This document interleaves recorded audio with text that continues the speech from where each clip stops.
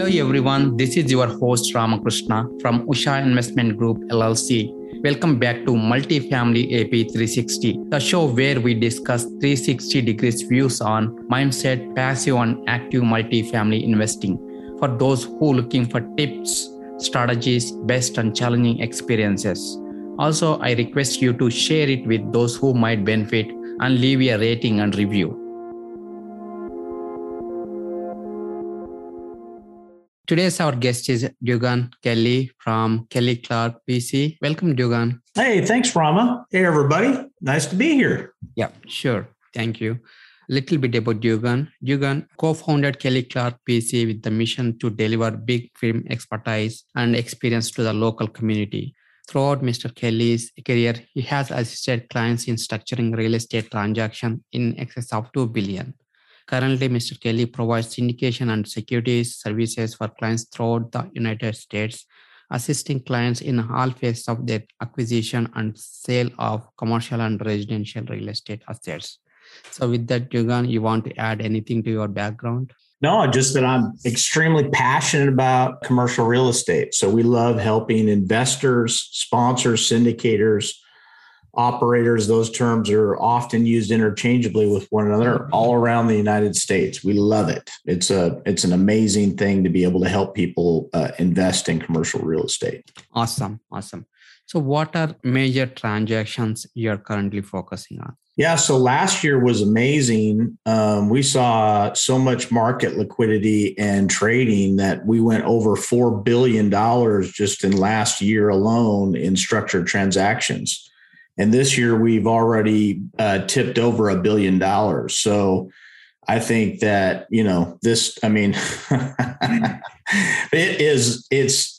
there's so much money in the market right now, and so many investors are trying to find good deals to invest in all around the country. So I don't see a slowdown even with the rate hike. I think that this is an amazing opportunity for many people to get into the investing business, and syndication is an amazing mechanism by which newer operators or even newer passive investors can participate in this awesome market. Cool. And so you might have closed syndications and fund deals also. So would you share a little bit, advantages and disadvantages between, syndication versus fund structuring from? Yeah, sure. Yeah, happy to. So really when we're talking about securities, really what we're talking about is anytime somebody is creating an entity. It could be a limited liability company, a limited partnership entity, or a corporation, and they're selling off a piece of that company to individuals or entities who are looking to get profit from that, meaning they want a return on their investment. That's a security. So it doesn't matter if it's if it's just you and your brother, or you and your cousin, or you and family members, or 3 people or 4 people.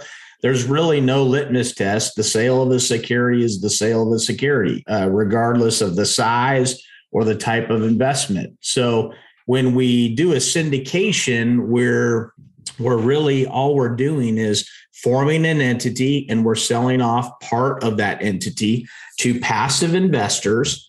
Those passive investors are providing the equity or the cash necessary for the operator, syndicator, sponsor to get the debt, to get the keys to the asset. And the asset could be raw land, could be multifamily, could be self-storage, could be a mobile home park, could be a mixed use or a strip center. Doesn't really matter. But the mechanism associated with syndication is pretty much the same. And most syndications around the country are what we call in the Regulation D space. And you can have unlimited amounts of investors and raise unlimited amounts of capital. When you move over into a fund, there are additional restrictions that are placed on you. So a fund doesn't have to be complicated like you see on TV or movies or whatever. A fund is also an entity. An entity is created, and they may be buying their own deals, meaning, again, they create a fund that's either a semi-blind pool fund where they've identified certain assets that they specifically want to buy, with the hope of buying additional assets that might fall into that same criteria, or they could have a fully blind pool fund, which is what most people think of probably when they think of a fund. It's like you give money to an investment advisor or a chief financial investment advisor who picks an asset and deploys your capital and then makes a return for you. So there are obviously differences between the syndications and the funds. I would tell you that we're likely to go over $1 trillion this year in trading in the commercial real estate space in the United States. And a lot of that is going to be and a lot in the syndication space will be syndications, just that normal kind of Reg D offerings. The fund space is appealing to some people, but it's also not appealing to other people because, and you, Rami, you tell me if this is correct or not, but most retail investors want to know, what is the asset that I am investing into? What are you using my money for? What are you going to buy? You don't get that sometimes in the fund space. And so the fund space may not be necessarily appealing to every retail investor that's out there. So those are just some of the advantages and disadvantages associated with funds versus syndications. Got it. Yeah. Thank you.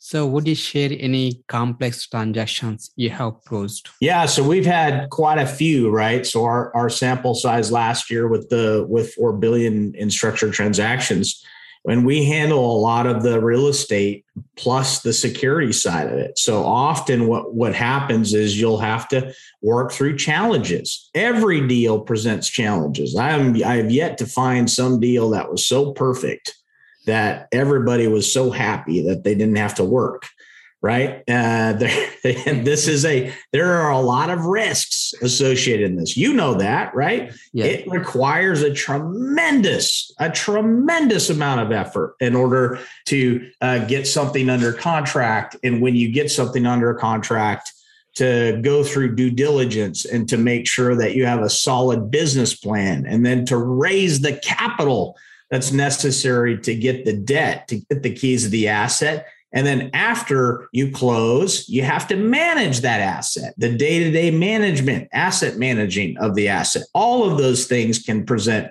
challenges in and of themselves. And I will tell you, when there are challenges presenting, I would say the number one thing is be flexible, be willing to modify your business plan or your capital stack or your lender. Sometimes you got to fire a lender.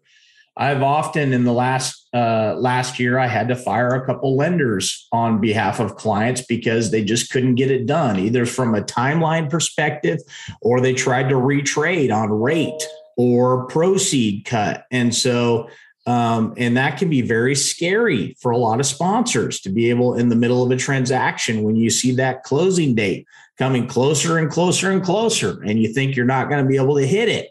So I would say that's probably the most challenging thing, is to be flexible in the midst of adversity, because you will face adversity. It's a guarantee. It's a guarantee that you will face challenges in your transaction. So being flexible and being willing to modify your positions is most important, because there are no style points for closing. You either close or you don't. And if you don't close, then you need to be prepared to give all the money back to investors, because most of the offerings, certainly in the commercial real estate space, are all predicated upon delivering a return for investors. But more importantly, they're predicated upon actually buying the asset. And so if we don't buy the asset, we're going to give that money back to investors so that they can choose where to redeploy that capital. So I would say those are the most challenges that most operators face, are how do you deal with adversity when it comes, because it will come in the midst of this market. Got it. Yeah. Would you also share any of your, best experience? Yeah. So, I mean, there are countless numbers of people who just got their first deal. And we were so grateful and blessed to be able to play such just a small part in helping them get across the finish line. This is unlike many other types of securities. I think real estate backed securities are some of the safest to be able to invest into. And frankly, they deliver some of the greatest tax benefits to passive investors as well as operators and sponsors. And so to be in this thing and help out somebody with their very first deal, get across the finish line, and you can see that they're on the road. They're on the road to financial freedom. I would say that's terribly impressive to me, and it's very rewarding personally. And so I would say that's probably the biggest reward about what we do is the ability to just help people. And it's not just esoteric or philosophic. It's actual nuts and bolts of being able to help people get to the finish line and see them achieve their dreams. That's really, really awesome. Cool. And how do you see like a commercial real estate and specifically multifamily space going forward? Oh, man. I think this is the golden era of investing in multifamily. So, I mean, we're seeing unprecedented returns in the space. Now, will it last? I don't know. I don't think anybody knows. I think we're hopeful that we continue to see this growth cycle that we've been enjoying for so long in multifamily. But I'm a little bit. I've been doing this for over 20 years, and so I can tell you with some certainty, I've seen ups and downs in the market, especially in the real estate market. But if anything, if the last few years have taught us anything, it's that not everybody has to work somewhere, but everybody has to live somewhere. So if you got it in your mind, if I'm going to invest in office versus multifamily, I'm going to invest in multifamily 100 times out of 100 over office, unless there's just such a significant great deal. And why? Well, in general, that whole concept of it's not bulletproof and a guarantee, but if there's a softening in the market, the last to hit is this idea of apartment complexes, particularly in the B and C space. So I think it's a great space to be in there. And I think anybody would be wise to really check it out, certainly get some education and put your toe in the water. And then if you like it, get into it full force, because it's a great market. Awesome. And any one advice that have impact on you, Dugan? Yeah. So I have hanging right in my office, there's this saying that says procrastination is a deal killer. So people often, when they think about investing or even trying to syndicate their first deal, they procrastinate, and it leads to almost like this paralysis by analysis. So at some point you gotta do something. Like, you have to take action.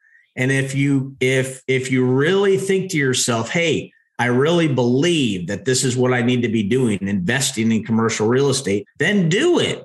Find a deal. Now, these aren't guarantees. So if you lose money, that's fine. I mean, it will happen occasionally, but it's important for you to do something, because if you're just sitting on the sidelines and your money's sitting in a bank account somewhere, you're never going to see growth. You're never going to achieve your dreams if you don't actually take action. And so I'm so impressed with people that join meetups, or they join masterminds, or they go to conferences and they take that type of action, because that's really what separates those people from the dreamers. Don't just be a dreamer, get out there and actually put your dreams into action. And so don't procrastinate. And don't fall into that paralysis by analysis, but actually get out there and find some deals to invest in. That's what I would say would be my words of wisdom. Yeah, that's a powerful advice. Yeah. So any of your personal habits that are helping you to be successful? Yeah, I would say a tenacious work ethic. Much to my wife's chagrin, I probably work too much. I have three boys whom I love dearly. Both my wife and I have been married for over 20 years, and she's come to kind of I don't know, probably accept the fact that I like to work and that I work hard, but I really believe that the Lord put us here to be productive, to work. And so it's important to have, if you're going to be successful, nothing comes for free in this life. Nothing. I don't care who you are. You could be the king of the hill in syndication, or you could be somebody just getting started.